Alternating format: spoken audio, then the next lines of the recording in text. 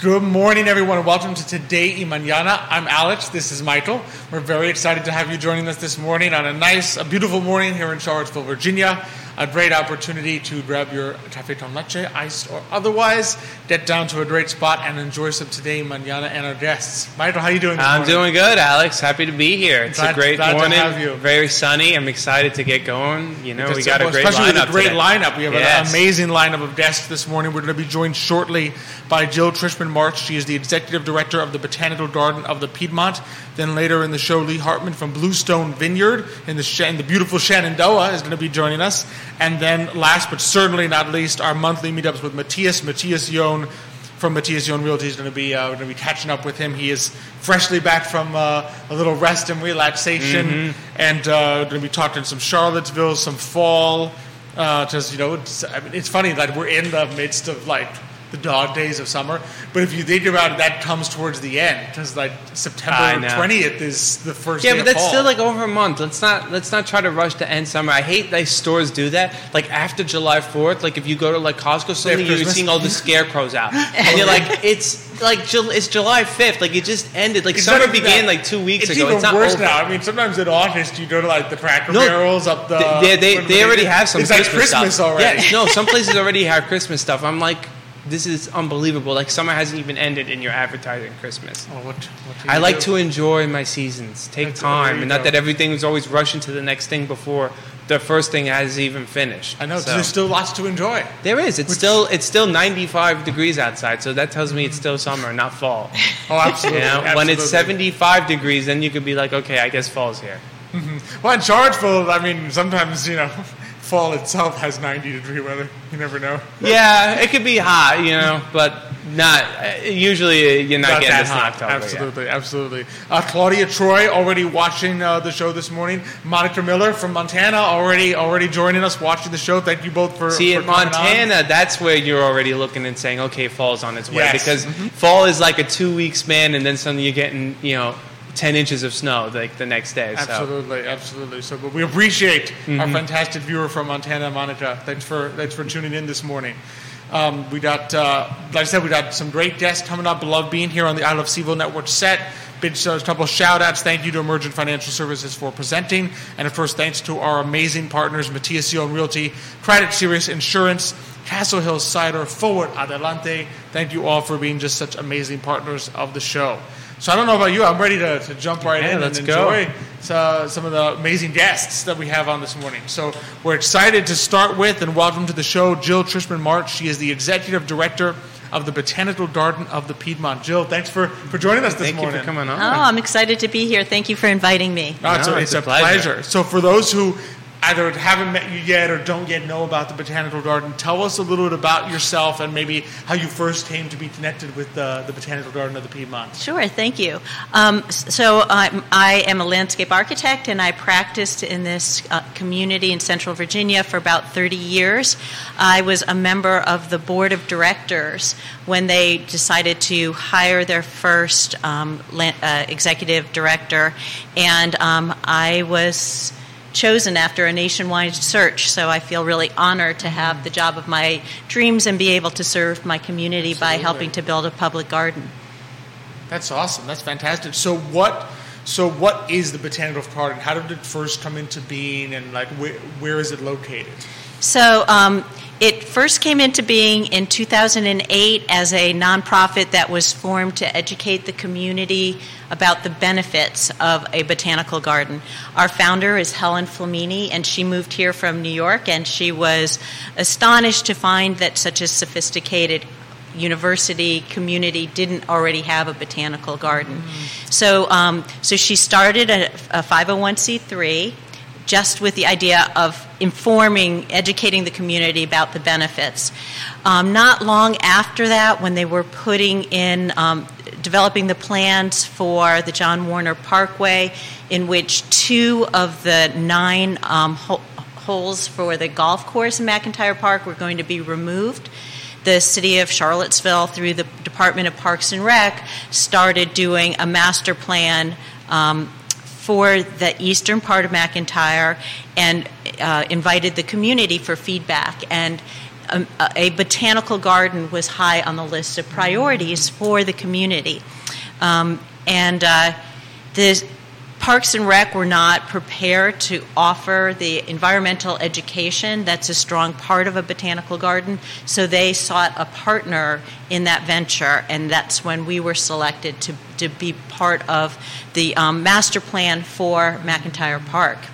So that said, the location of the garden is actually reached most easily from the John Warner Parkway, Melbourne Road. Our driveway entrance is across the street from the Charlottesville High School football stadium, and easy. We're right across the railroad tracks from Charlottesville High School. And that's been really a blessing to be able to integrate the high school students into the programming that we're already offering in the garden.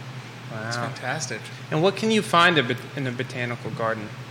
So right now we're in very early days. We are... Well, the site was the former leaf dump and mulch pile for the city of Charlottesville, and it sat dormant for about 10 years before we started stewarding it. So that gave a lot of invasive weed seeds the opportunity to germinate and really take hold. Yeah. So when we started stewarding the site in 2019, we actually had to hire a forestry mulcher, a piece of equipment, to go in and penetrate that thicket of vegetation before we could even see what we had to work with. And the first thing we had to work with was tons of trash, whether it was, tires and mattresses and stuff. But we were then able to start chipping the vegetation and creating trails and gathering areas. So we're in a very rustic state right now as we're raising the funds to build the future garden. But we do have trails and gathering areas. We've been hosting events and programs in the garden to welcome the community in and let them, so they understand what kind of amenities we're offering to the community and feel at home there. As we raise the funds to build the future garden, which will be a lot more finished and offer even more amenities than we currently have. So we want the community to be part of the design and development, and we feel that the best way for that to happen is for them to feel welcome now in these early days. Yep. Okay, so do you have an idea of what kind of plants or trees you would want to plant? So we are committed to having native plants in the garden, and that does not mean that we won't have edible landscaping. We're looking at food forests and that kind of thing, but we're really about developing healthy, sustainable habitat. And if you go to the site right now, you'll see along Melbourne Road we've planted a wildflower meadow. And it's incredible the number of pollinators that are already coming and visiting that particular garden. But the other impact that we've already seen is by removing native plants, we've seen that the aquatic life has really diversified. In 2019, there was a PhD candidate at UVA in herpetology who, as part of her thesis, with volunteers, went through the stream corridor in the garden and turned over pretty much every rock, and they found one dead box turtle. Now, after several years of removing native plants, we actually have a great blue heron who is hunting that stream corridor, and he's there pretty on a regular basis. And if you know anything about them, it takes a lot of loft for a heron to be able to get up. So he needs that kind of space. He needs space, and there has to be something there for him to come back a second time. And we've got minnows, we've got frogs, we've got toads, we've got snakes. It's a living, healing landscape, and we're really excited. We're about to begin a stream restoration project. And in fact, they're surveying the property right now, and we're expecting the heavy equipment to arrive later this month. And what will happen is right now the stream is very deeply incised. There's a lot of erosion because the water travels really quickly through that stream corridor. All of the stones at the bottom are the same color because they're covered with silt. And this stream restoration will reintroduce meanders into the stream corridor, create some floodplain areas, and slow the water down. And will also be raising the bottom of the stream and tapering back the sides, and then it will be stabilized with all native plants. So the stream will be more accessible. We can use it more as an outdoor classroom. The visuals will be more aesthetically pleasing, and it will be healthier water that goes downstream ultimately to the Chesapeake Bay. Oh, that's fantastic. Yeah.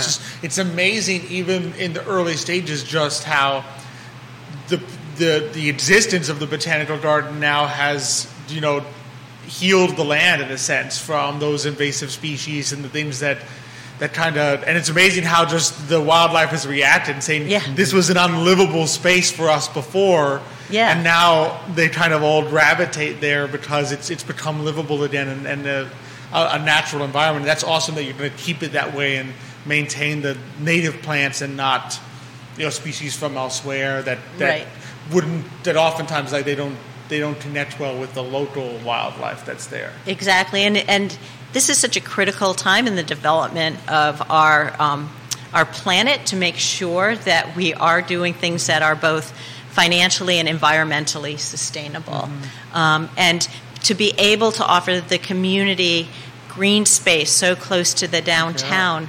We take that as just an awesome responsibility, and we really saw during the pandemic how important having access to green space was. And the studies that have come out since have shown how both mental and physical outcomes are improved by regular access to green spaces. Oh, absolutely. I think the pandemic definitely showed how healing nature has, like a calming effect and almost like a meditation area for you to just kind of like de-stress, relax, and just kind of like, even sometimes even works as an antidepressant. I think in many cases I've seen studies about that. So that's wonderful that it's like so accessible to us in right here in the area. Yeah, right here in the area. Absolutely. What are some of? Because you mentioned some programming and things. What are some of the programming or events or things that people can kind of experience when they go? Well, just taking off on what we were just saying, we do have in the next month and a half or so several yoga classes. We have children's yoga and adult yoga classes that we are offering. We have Tai Chi classes. All of this is with the help of our community partners. So the classes we offer are free and open to the public, and so in both of these cases, or all three of these cases, the Tai Chi and the yoga classes, these are all volunteers that are offering their services to the community and using the garden as their venue. We have grants that pay for literacy, arts, and STEM programming that we've been offering. So, for example, the stream restoration, we're trying to make every part of the design and construction of the garden into some kind of community educational opportunity. So we have a grant, and for the past 2 years, students and scouts have been documenting the water quality in the stream, and the results of their testing is up on our website, so you can see over time what's going on with the water.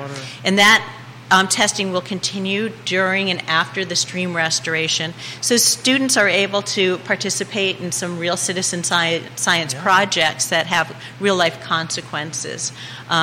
With our literacy program, once a month we have preschool story hours with a librarian from the children's librarian at Gordon Avenue Library. And those are all books about nature and gardens, so kids are learning about nature in nature. And then we have a grant for what we call Explore to Read, where books about nature that are age appropriate, with the publisher's permission, are blown up to 2 by 3 foot posters and then put along trails in the woods. So reading becomes interactive and exploratory, and there's a sense of discovery, and so it's they're learning about nature again in while nature. Being in it, yes. Yeah. So we are real fortunate that we've got so much community support in this venture, because it's a pretty big project. That's that awesome. sounds That's terrific. Fantastic. And you got some fans watching already. Whitney Mallenby liking the show this morning. Leisha Morales Taray. Thank you for watching the show. lighting Botanical Garden, Jill Yerder, Rachel Boranko, Tath Boardman, Dave Benham, Madan Shedrow. Thanks for lighting the Botanical Garden of the Piedmont on this morning's show. To go back to what you said, Jill, especially when it comes to the youth, I've been on this show and said this like 1,000 times. I feel like this younger generation has grown up in such a digital age where I think they haven't really been able to experience nature as in the same manner as previous generations have. Mm-hmm. So it's really wonderful to actually kind of push them out. Instead of being on their phones or iPads or computers, now push them back out into nature, kind of reintroduce everything that has to offer in the outside world rather than everyone just kind of like being stuck on their phones. It's really important, and it's something that's kind of getting lost a little bit that I'm hoping that can Well, the beautiful once you do, I think we had a guest on a few weeks ago with the Living Earth School. Living Earth School, yes. And just talking about how sometimes once you just give the child that kind of first nudge, they'll keep coming back. Like they you don't even have to force them anymore. They're like, yeah, I want to go and see what's new at the stream, or monitor that, or see what new wildlife I can find. Mm-hmm. And it becomes a natural thing to them and an enjoyable experience. Listen, every living creature has a connection to nature. We do too. It's just that we've kind of civilized so much that exactly, we've forgotten it in some ways. And then when you get reintroduced, suddenly it's like an instinct, like a natural instinct kind of kicks in. Like, wait, I want more of this. I want to kind of be in the forest and in the woods. I want to see the plants and all the frogs and all the animals that kind of live in this landscape. So it's incredible. Yeah, we've been reaching out to the schools. You know, I started this job in 2019, trying to get more interaction. With the schools. First there was a pandemic, and then the kids went back to the classroom, but they weren't doing field trips.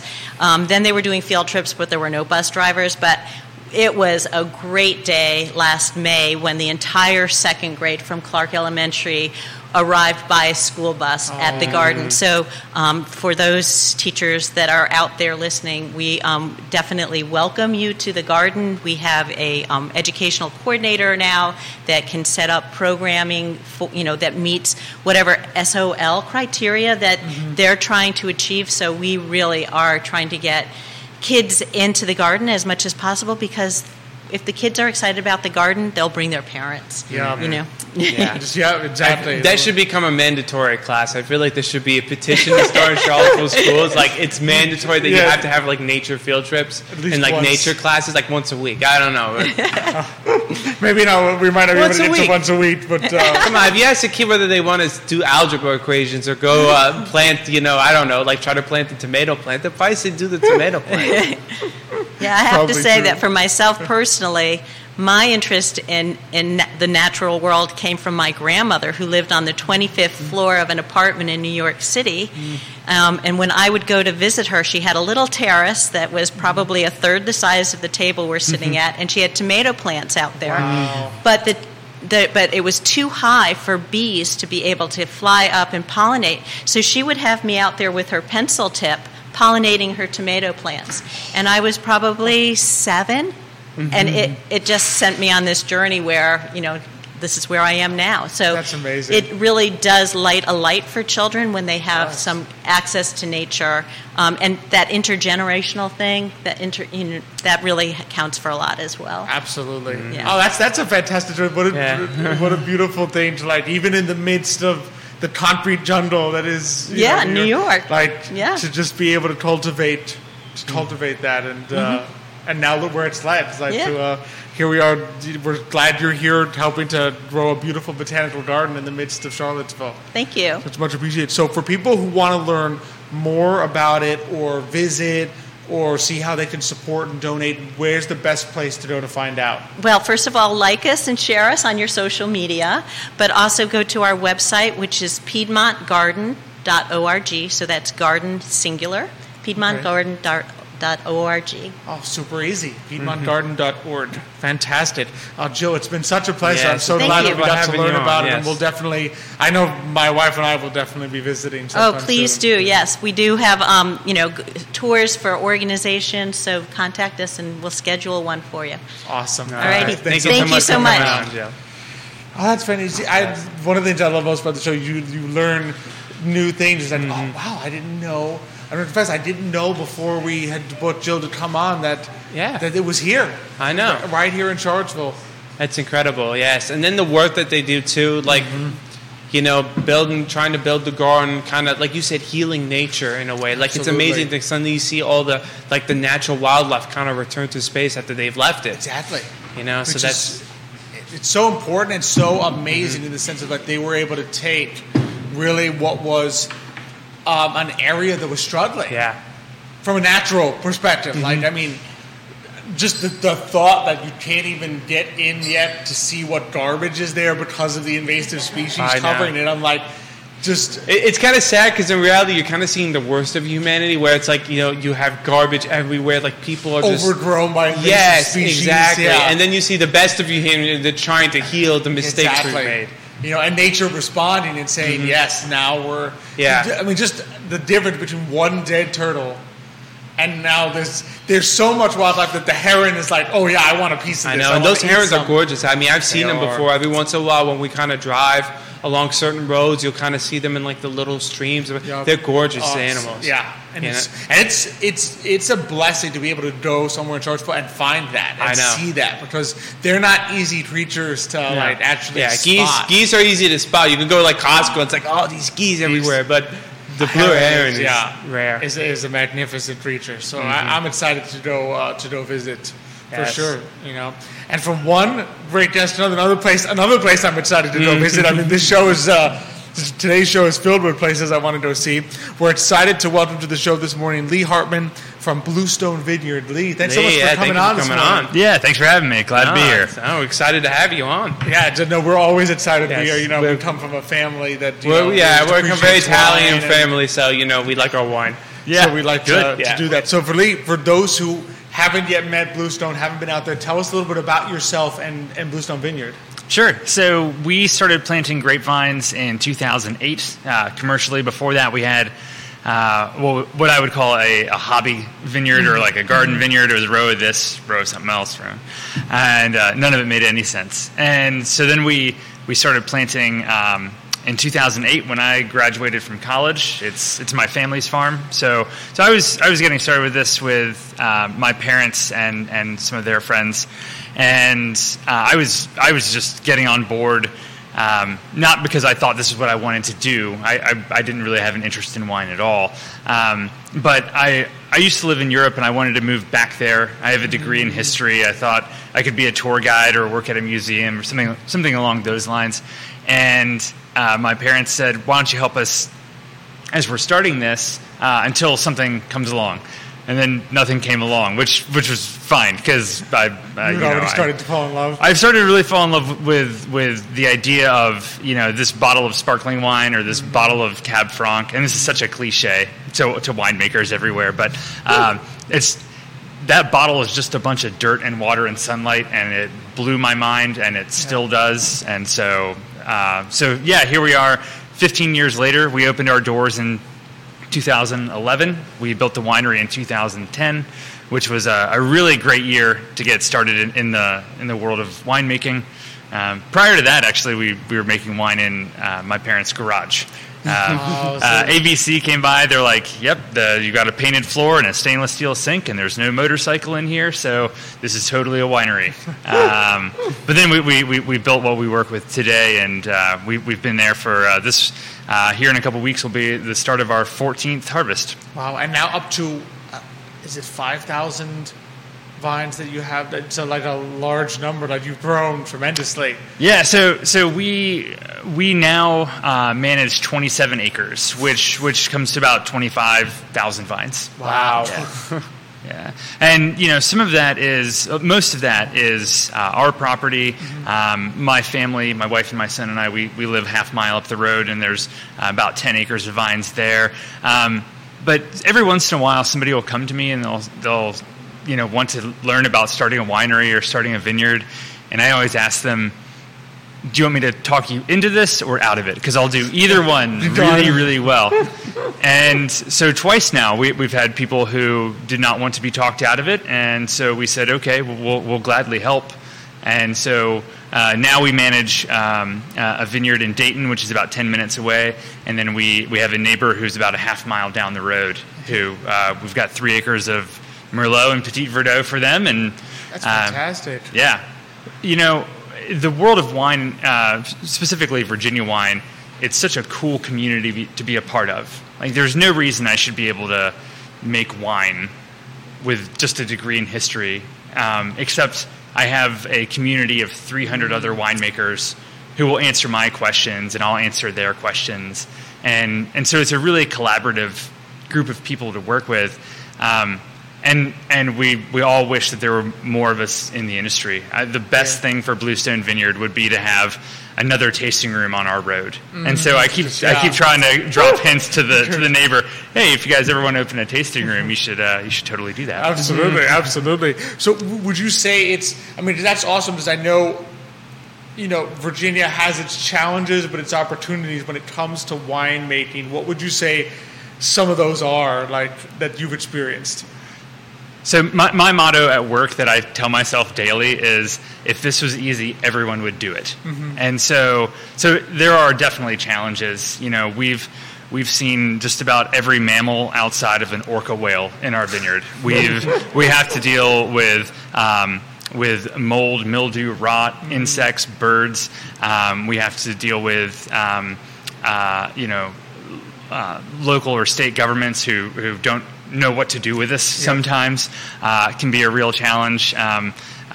Even during or outside of the pandemic, labor issues, trying to stay within what we're supposed to be doing. They're all big challenges, but I think sometimes there's that old saying that artists, not to call ourselves artists or anything, but artists don't make art because they can, it's because they have to. Interesting. Yeah. And I think that this is 100% it for me. Like, this is what I am going to do until my wife tells me to stop it. It's time to retire. It's something that I love. I think that most people in the industry that you could talk to will tell you the same thing. This is what they have to do. And so it can be a struggle. One of the nice things for us at Bluestone is that we are in the Shenandoah Valley, which means that we are usually 3 to 5 degrees cooler than you guys are here. Mm-hmm. We usually get a half a foot of rain less than Charlottesville does every year, which is really helpful. It's not an insignificant amount of water. That higher altitude, our vineyard tops out at 1,400 feet. Which is a pretty good spot to be in. It helps with those fungal pressure. Have a harder time growing. The fungi and things. There's a little more airflow. Keeps things drier. Exactly. Yeah, we have a constant wind at the top of our hill, which certainly helps. Yeah. And then those cooler evenings, that diurnal temperature swing helps retain some acidity in our grapes. Which helps with ageability. It also helps with, making it more food friendly. Interesting. I didn't know that. Yeah, all good things when you're working with wine. Absolutely. Yeah. That's for sure. That's for sure. So you've brought some. So, first off, Richard Allen Fox says Lee is a phenomenal winemaker and an all-around great guy. Which, well, thanks, Richard. This is nice. And what wines? I know you didn't. You've brought a couple for us today, but as you kind of open them here, tell us a little bit about some of the wines you craft at Bluestone. Yeah, so we have a hard time. We grow about a dozen different varietals on the property. We grow 97% of what we produce into wine at this point. We get a little bit of Viognier from somebody we've been working with for over a decade. They're a great farm. They know what they're doing, and I don't want to deal with growing Viognier, so we're happy to work with them on that. We make about 24 different wines. And so if you come to our tasting room, there's a lot of variety. Part of it is we're excited to explore and try different things, and some of it is we want to make variety for people who have a variety of different tastes. Absolutely. So, and here we go. This is the part where we clap. Yeah. When he pulls this one out. Oh look at that. See, this is the beauty of life. There Yeah, we go. right. I picked like the one bottle that could absolutely go the worst. So yeah. I mean, it's unfortunately Jerry's here. Otherwise, I would have just told you to keep shaking it, and then we'll shoot the pop and have it overflow back. Oh, this so which one is this? Thank you. It's a beautiful sparkling look there. So this is our Blanc de Blanc. It's a sparkling wine made out of Chardonnay. Oh. And the reason I brought this one, we just released it. Yeah, cheers. Hey, cheers. Thank you. Coming on. Thanks for having me. So this was the first sparkling wine we made. We've been selling sparkling wine for about 2 years because we were selling the 2018 first. In Virginia Wine 2017, fantastic year. 2018 was a really difficult year. So we thought this one could use some age. Fantastic. Thank you. The way that sparkling wine is made is super duper nerdy. Like you basically make a wine twice. You make a wine, you filter it, you get it ready to bottle, and then right before you bottle it, you add sugar and yeast to it, and then you put it in this bottle with a crown cap on top To hold pressure, and then it ferments in that bottle. And for this wine, then we wait 4 years. Wow. And all the yeast in that bottle starts to fall apart and contribute lots of cool notes to the wine. It's fantastic. I mean, it smells like yeast. It smells like a bakery. Yeah, it does. There definitely yeah. was an earthy flavor because at first I'm tasting, I'm getting a very strong, almost like a prosecco, kind of like a sweeter kind of champagne. But then, after a while, it settles in your mouth. You can kind of get this earthy flavor. And I was curious. Now that you explain it, it's the yeast. That's incredible. So then, when you're done aging it, and this is the champagne method. This is how they do it in Champagne. You hold the bottle upside down. All that yeast that is still in the bottle finds its way to the very top of the neck. You freeze the top of the neck, so then all that yeast is basically stuck in an ice cube. You open the top off. All the pressure in the bottle pushes that ice cube out, and then you top it off with a little bit more wine. You put in the mushroom cork in the cage, and that's it. Oh my goodness! Wow. I had no idea.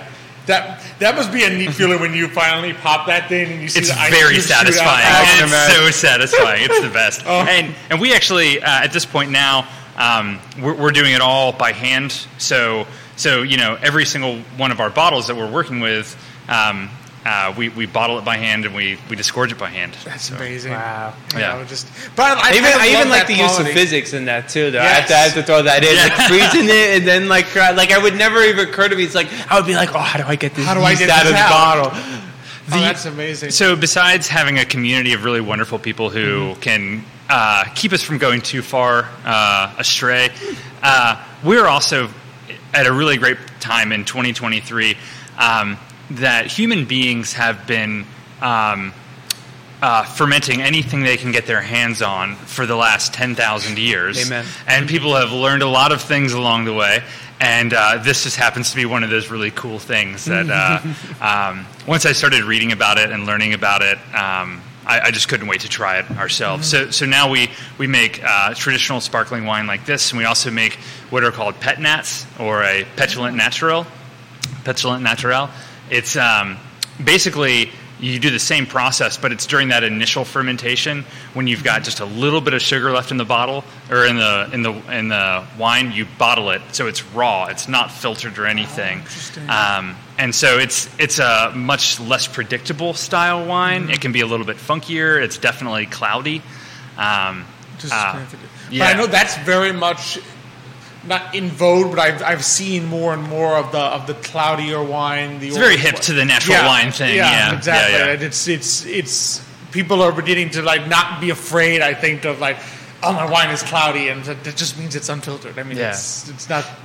To me, it's really, really exciting that you can have that style wine, or you can have this style wine, and you can celebrate all of it. Yeah. To me, and I what we try to do at Bluestone is try to emphasize that wine is supposed to be really, really fun. This is supposed to be a life-giving thing. It doesn't need to be pretentious. It doesn't need to be stuck up or for other people. Like, there's a wine out there for everybody. And once it gets you, then it's a really fun wine, or a really fun world to explore. Absolutely. You know, you can travel the world and never leave your kitchen just by pulling a cork out, and it's fun. You get to think about different regions, different techniques, different grapes. I'm in a very fortunate position. I get to think of my friends who made those wines, and I get to think of the years.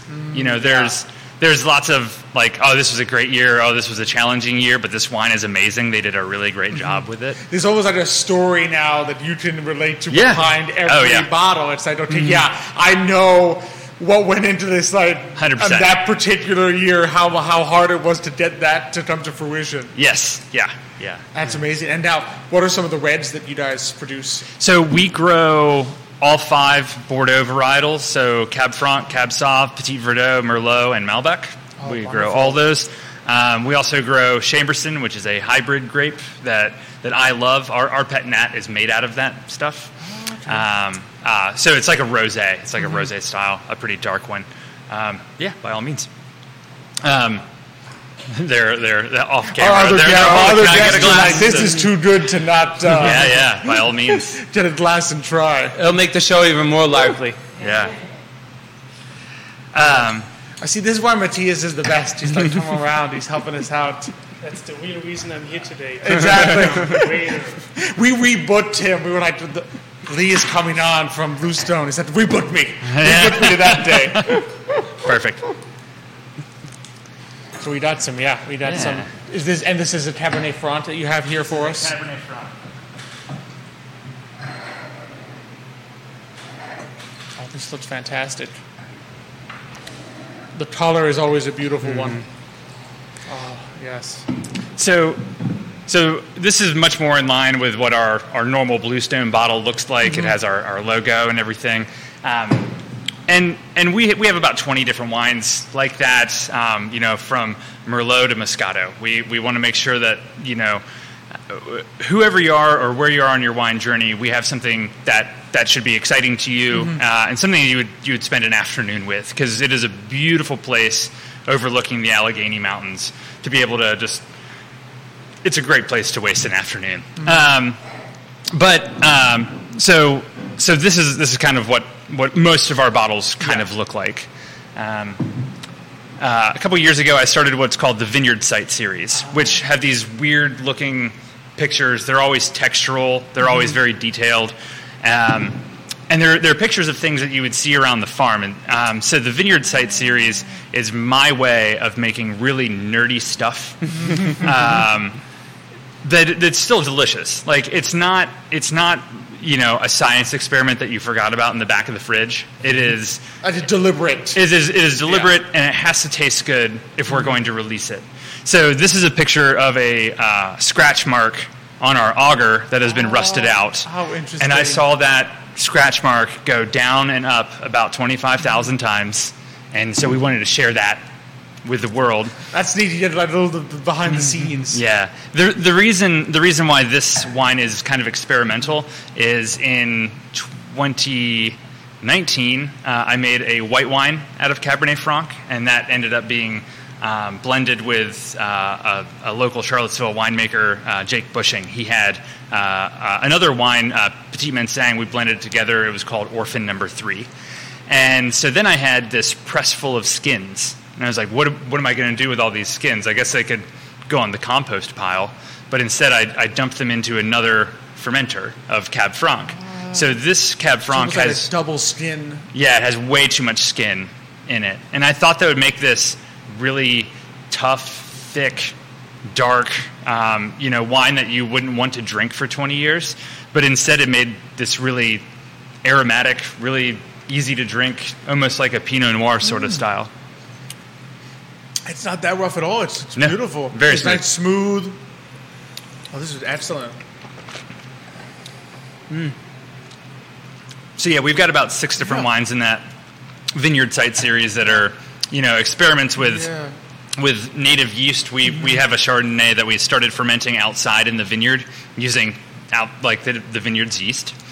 That's we've got this. Yeah, we have a wine called Oddbird. It is a white wine made out of Cabernet Franc, Cabernet Sauvignon, and Petit Verdot. Just like our chance to be kind of experimental and different. creative. So how much research goes into before you kind of like decide like, oh, I'm going to mix like these grapes or these wines? Like, how much research do you do before you kind of venture into that? There's a lot of research and studying that goes into winemaking generally, and then there's also a fair amount of flying by the seat of your pants. Okay, that's what I was going to ask. Are you just like, I'm just going to mix this stuff together and see what happens? But sometimes it's really great to have those friends in the industry that you can run things by them and say, have you ever done this? Have you ever thought about doing this? Does this sound extremely crazy or like... Yeah.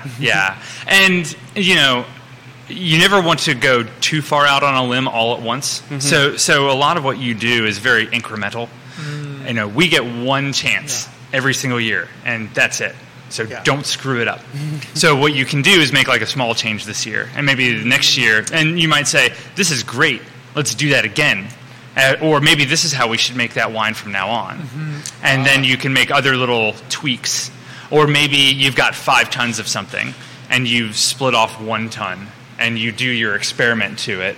And if it doesn't work, or if it works but it's not quite what you'd want, maybe you decide to either blend it back in or parse it out. We also, one thing we do is we keg wine. So if you come to if you come to the tasting room, you can get a growler full of wine. And so sometimes those are experimental batches. Yep. Sometimes those are different blends of things that don't make the director's cut. Like they're just it's just something fun and different. And I've always loved that. If you go to a restaurant on the downtown mall or somewhere, there are all these breweries that have seasonal things. Mm-hmm. Or it's like, well, you better try this beer now because it won't be here. Because it won't be here next time. And so that's our chance to give a wine a funny name and put it on draft and tell people to try it while it's here. Yeah, which is a great reason to go to the tasting room. I mean, as if there wasn't already. I mean, it's a beautiful... Yeah. I've seen the photos. It's a beautiful location. The view's great. The tasting room looks gorgeous. And so, but kind of that incentive to take the drive out and go and experience it, not only just to meet you guys and to see everyone there, but also you'll get to experience wines that don't necessarily always make it to bottle, but that are interesting to try. Yeah. We also discovered a long time ago when we first started collecting wine and trying to make sure that we always had wine on hand in our house for whatever the meal was. If you want to have a wine collection, you have to buy more wine than you consume, which is a really funny thing to think about. So we discovered we'd go to these tastings, we'd go to these wineries, and we found this wine that we loved. And if you don't have something else, nobody ever buys wine and doesn't drink wine tonight. It doesn't happen. So you almost need like a sacrificial bottle. So you're like, this is a savor. This is what we're having tonight. And those growlers are perfect for that. It's $18 and it's like a bottle of wine. Oh yeah, that's fantastic. Yeah. And it's exactly. It's like you said, it's your. You don't hesitate on it. You're just like, yes, this is an easy decision for a Tuesday night. Burger night. You always have those tiers where you're like, okay, this one, it's too precious for me to like just immediately drink it the day I bought it, so I have to put it in. But you need something else, because otherwise you sit there and say, well, I need to drink something from here tonight. Right. So you can get that $18 bottle, the growler, and say, you know what, okay, I just had this, it's fantastic, I'm going to enjoy it tonight. Yeah. No questions asked. And then hold on to the growler and come refill it again. Yeah. Yeah. That's fantastic. What would you say? So when visitors come and experience Bluestone, what do you kind of want them to experience when they come visit you guys?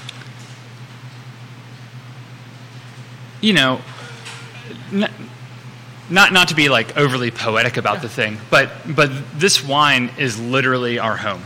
Like my parents, they live 300 feet from the tasting room. They work more hours than I do. They really put themselves into this thing. And so is my family. My 7-year-old son loves running around the tasting room and going to the warehouse and climbing pallets. And we all live in the middle of the vineyard. My brother works there full time. He's our operations manager. So for when people come there, we are literally sharing our home with everyone. and you can take a bottle of our home with you. Going back to the idea that this is just a bottle of dirt, and we want people to pick us up and give us a try when they go to the grocery store or if they see us in a restaurant.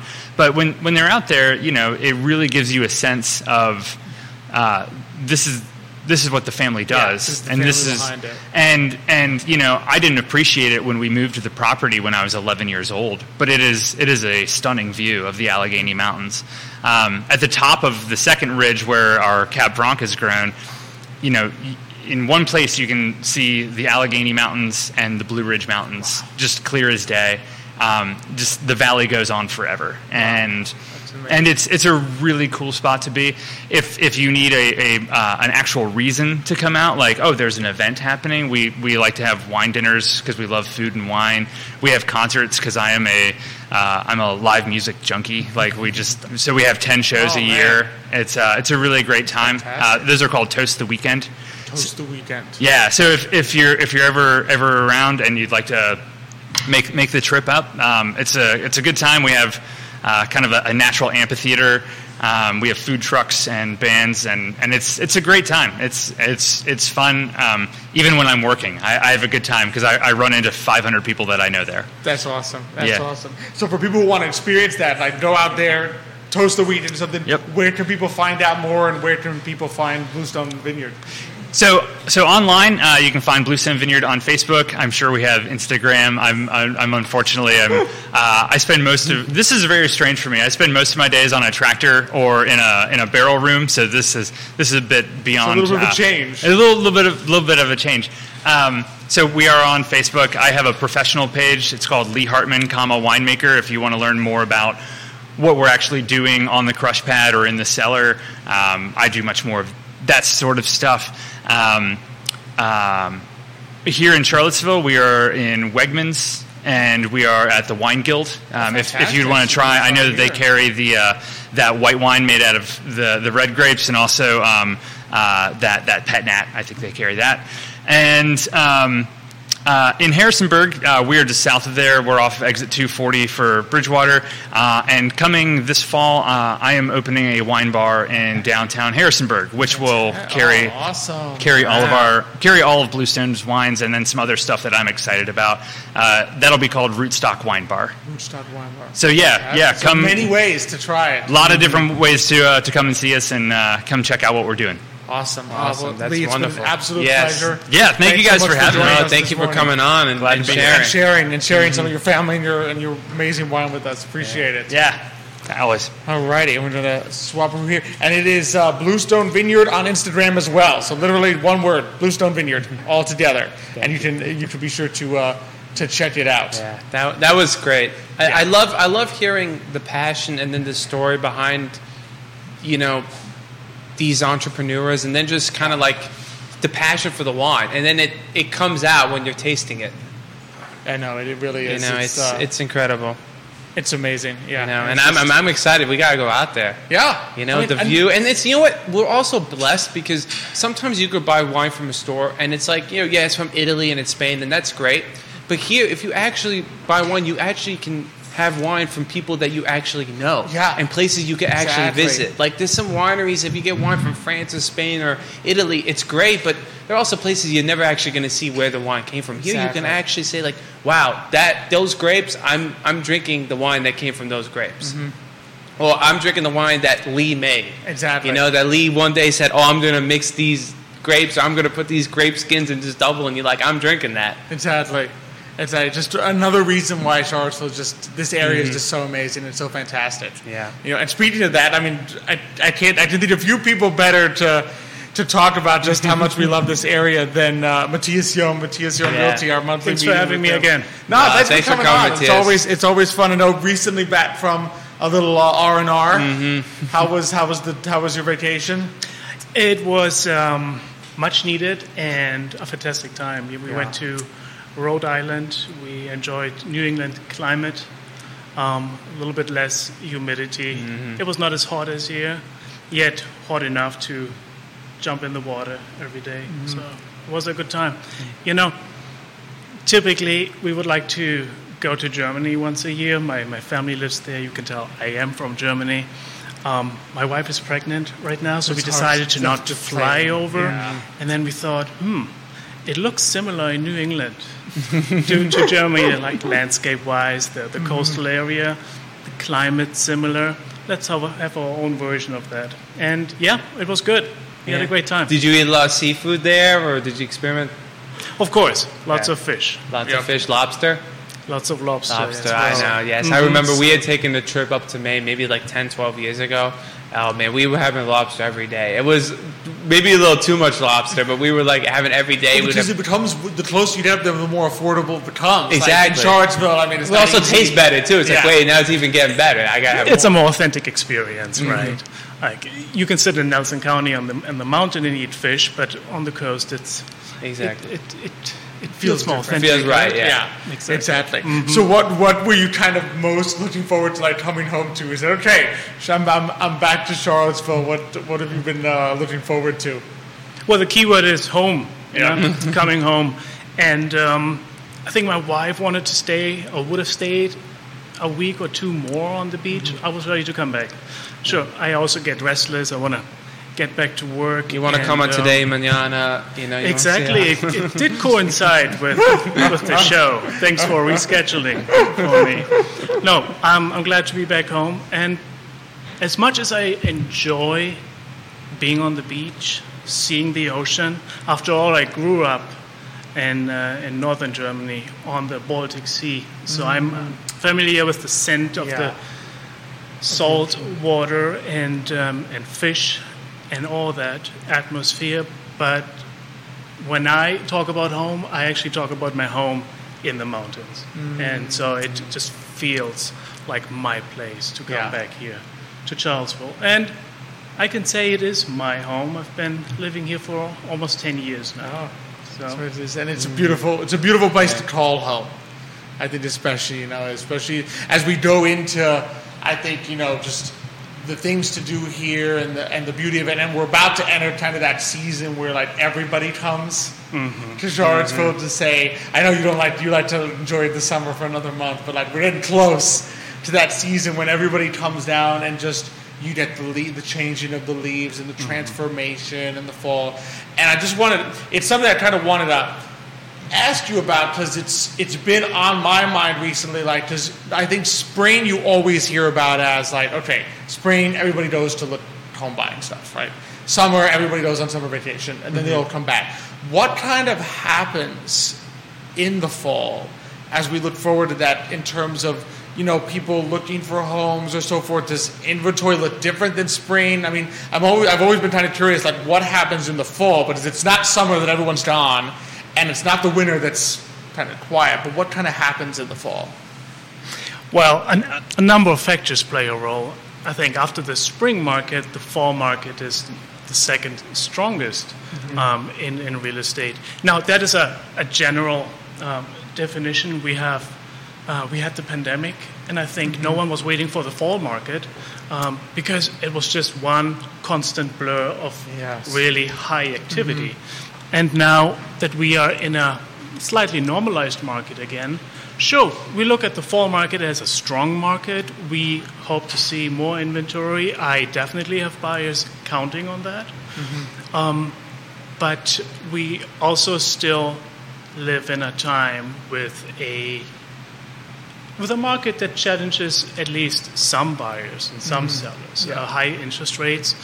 If you own a home right now and you are tentatively looking to sell, you do spend some time thinking it through right now, because you also have to find a new home to purchase, and how does that work with higher interest rates and so on. So there's a number of factors. And so when people ask me, what is the best time to buy a home in Charlottesville? And they ask me in July, then sure, I tend to agree with them that September, October might be a better time, because we will simply have more options to look at. But typically, I'm better advised to not answer directly the question, but counter with 20 questions, asking about the circumstances, because that's what comes into play as well. Why are you looking to buy? Why are you interested in selling? Can you wait? Or do you want to close on a house in August? What are the reasons for that? So it's a number of factors. But to answer your question, and I've been rambling on here. No, you're teaching us. We are right now in the summer slump, July, August. Yeah.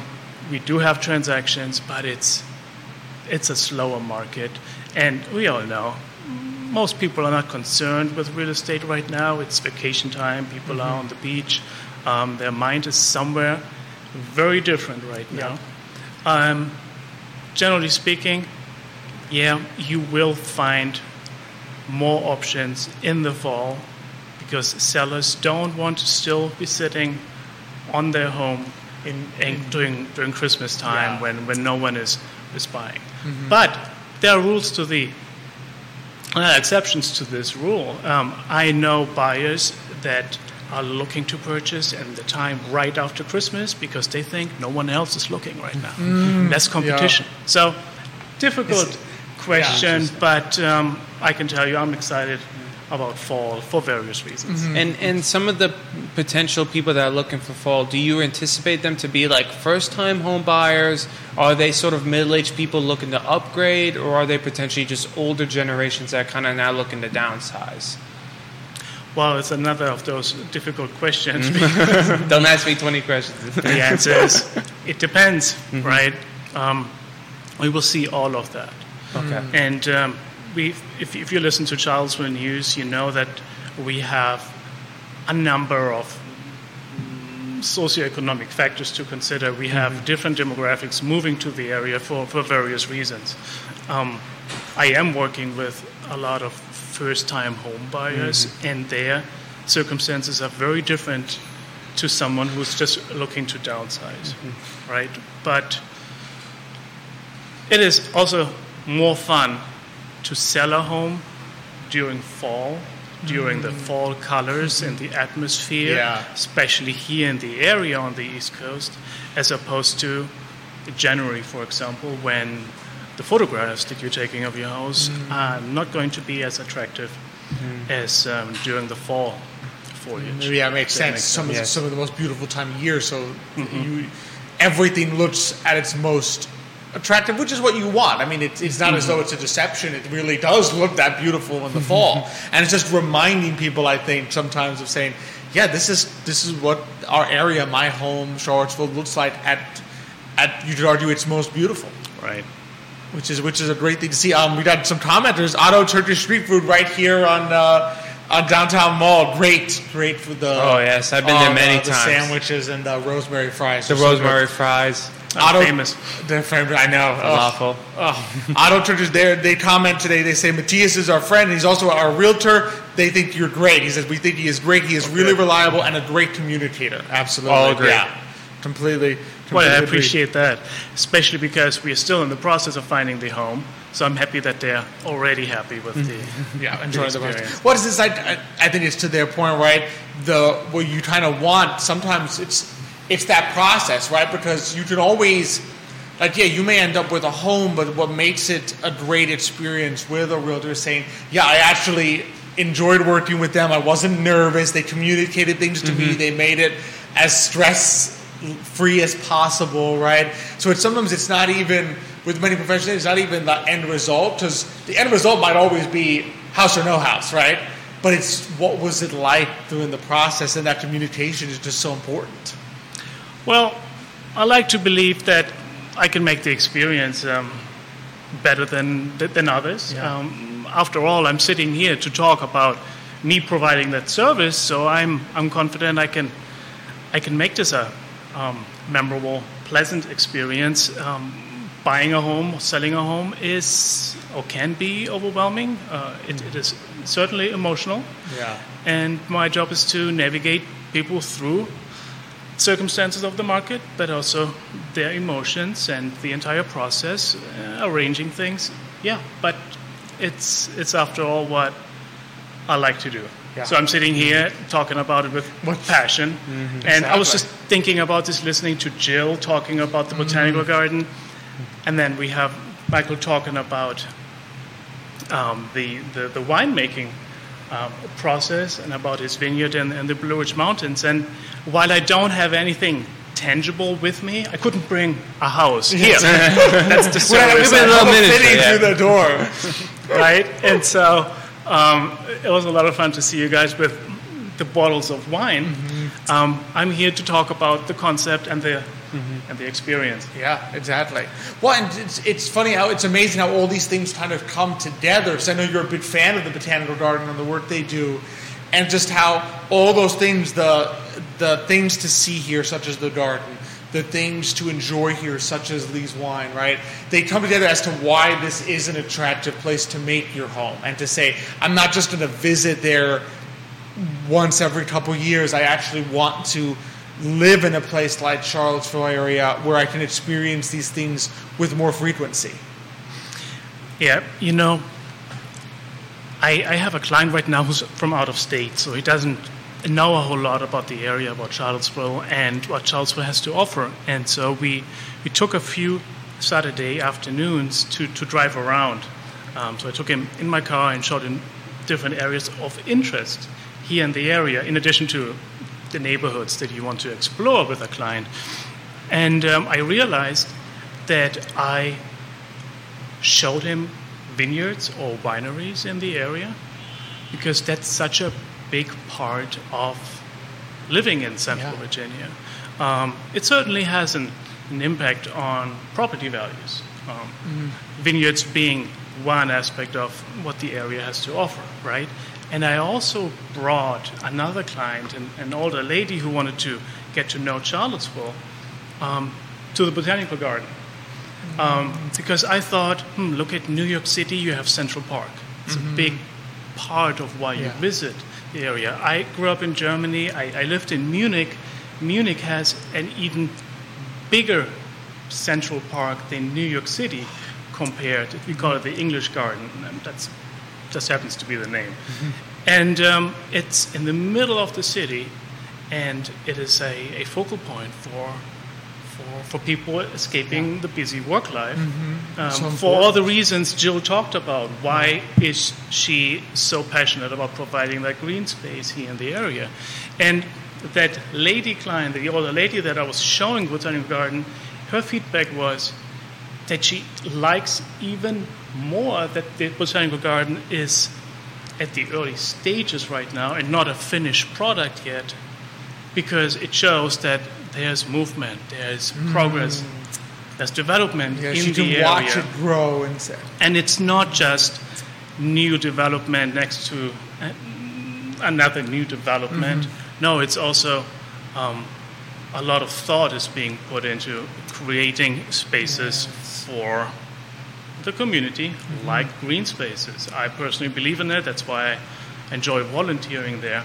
Well, actually, I did that before they changed their name. A lot has happened in the meantime, and I'm not as involved anymore as I would like to be. But I'm excited about Botanical Garden, also for what it stands for here in Charlottesville. I think we can all agree about that excitement that it generates, right? Well, it's an extension. I think Charlottesville is one of those places that really has a great and special love for the local.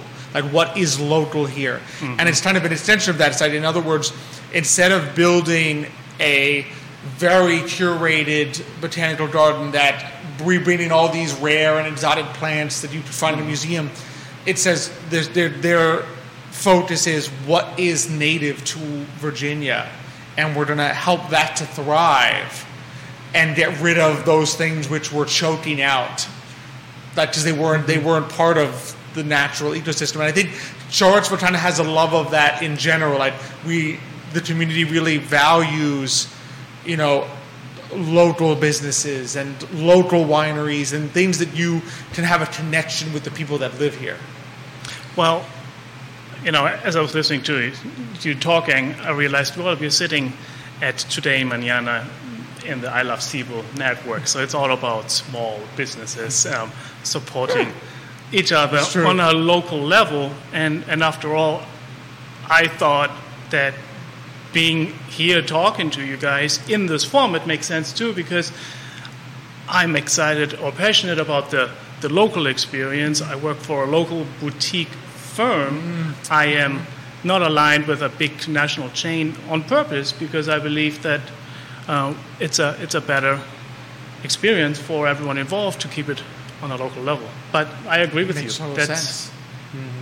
Yeah, it's just when you kind of exemplify that yourself. Like you can tell, one of the things I love when talking with you is you can tell that you're here to help people come to Charlottesville because you actually love Charlottesville, right? It's not just you could be doing this anywhere. Like you can tell the passion, like we were saying with our other guests, like the passion you have for like this is a great area, and I want to help people actually make the transition here.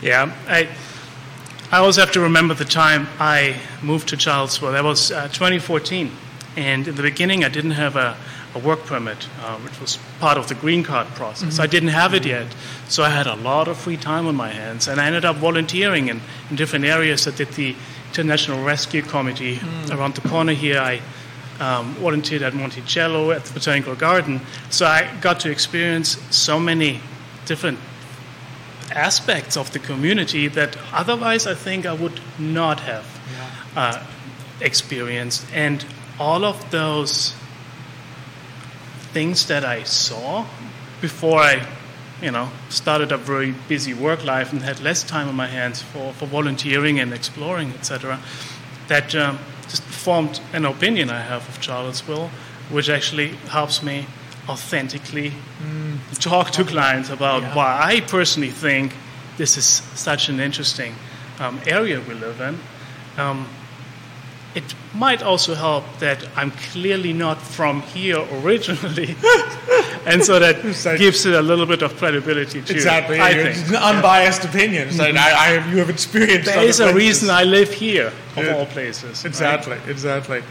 Speaking of that, funny way to end for us will be Monika Miller. So she is also from Germany originally, from south of Munich, and she says to you, "Hallo, I'm going to probably butcher the German, but you'll probably bear with me." She says, "Hallo, Matthias, viele Grüße aus Montana." Viele Grüße zurück. Why isn't that funny? Yep. To be sitting in Charlottesville as the greeting. The hello and goodbye. So she is a bit. I knew she was going to tune in today because she'd been looking forward to seeing you on. So I knew she was going to. Yeah, when you said she's from south of Munich, I knew how to greet her. Exactly. So she's a big fan of the show, and especially when you come on, I think she enjoys too. She told me once she enjoys just hearing you say it. Just she had the same impression that the greenery of Charlottesville kind of reminded her of that Bavaria part of Bavaria that was because it's always so green there. Okay, great. Well, Matthias, it's always fantastic to have you on. I love how just the time flies. Yeah, when sharing your knowledge too and your insights is always important. It's just sharing our shared love of Charlottesville. Exactly. It's always thanks again for having me. Thank you for always coming on. It's always a pleasure. Always a pleasure. Yeah, it's been a great show. See you next time. See you next time. See you next time. It's been fantastic having you with me, Michael. No, thank you, Alex, for having me. It was a great show. I was happy to be here. Oh, yeah, no, it's always fun. Really appreciate all our guests, Matthias, Lee, and Jill. Be sure to check out Matthias on Realty, Bluestone Vineyard, and the Botanical Garden of the Piedmont. Got some great guests next week as well. We're going to be joined by Dana Boston. She is the owner of Esthetician Skincare in CVille. Okay. And Gabriela Romo, she is the founder of Refem here in CVille. They work with, I believe, sewing, alterations, etc. So 2 great small businesses here in Charlottesville are going to be joining us next week, so we're looking forward to that. Just thank you for everyone who's coming on. Thanks for all the great comments. Thanks for everyone watching today. Just can't thank you all enough. John Blair, thanks for joining the show and watching us today. Monika Miller, thanks for the comments and the great questions. Otto Turkish Street Food here at CVille, thanks for your great comments. So really appreciate everyone's comments and questions this morning. Look forward to seeing you all next week. Thank you to Judah behind the camera, making us look good. Thank you to Emergent Financial Services, our presenter, and our great partners, Castle Hill Cider, Matthias on Realty, Craddock Serious Insurance, Forward Adelante. Thank you, Michael. Thank you, Alex. Thank you all for joining us. We look forward to seeing you next week. But until that time, as we close it out on the show, hasta mañana.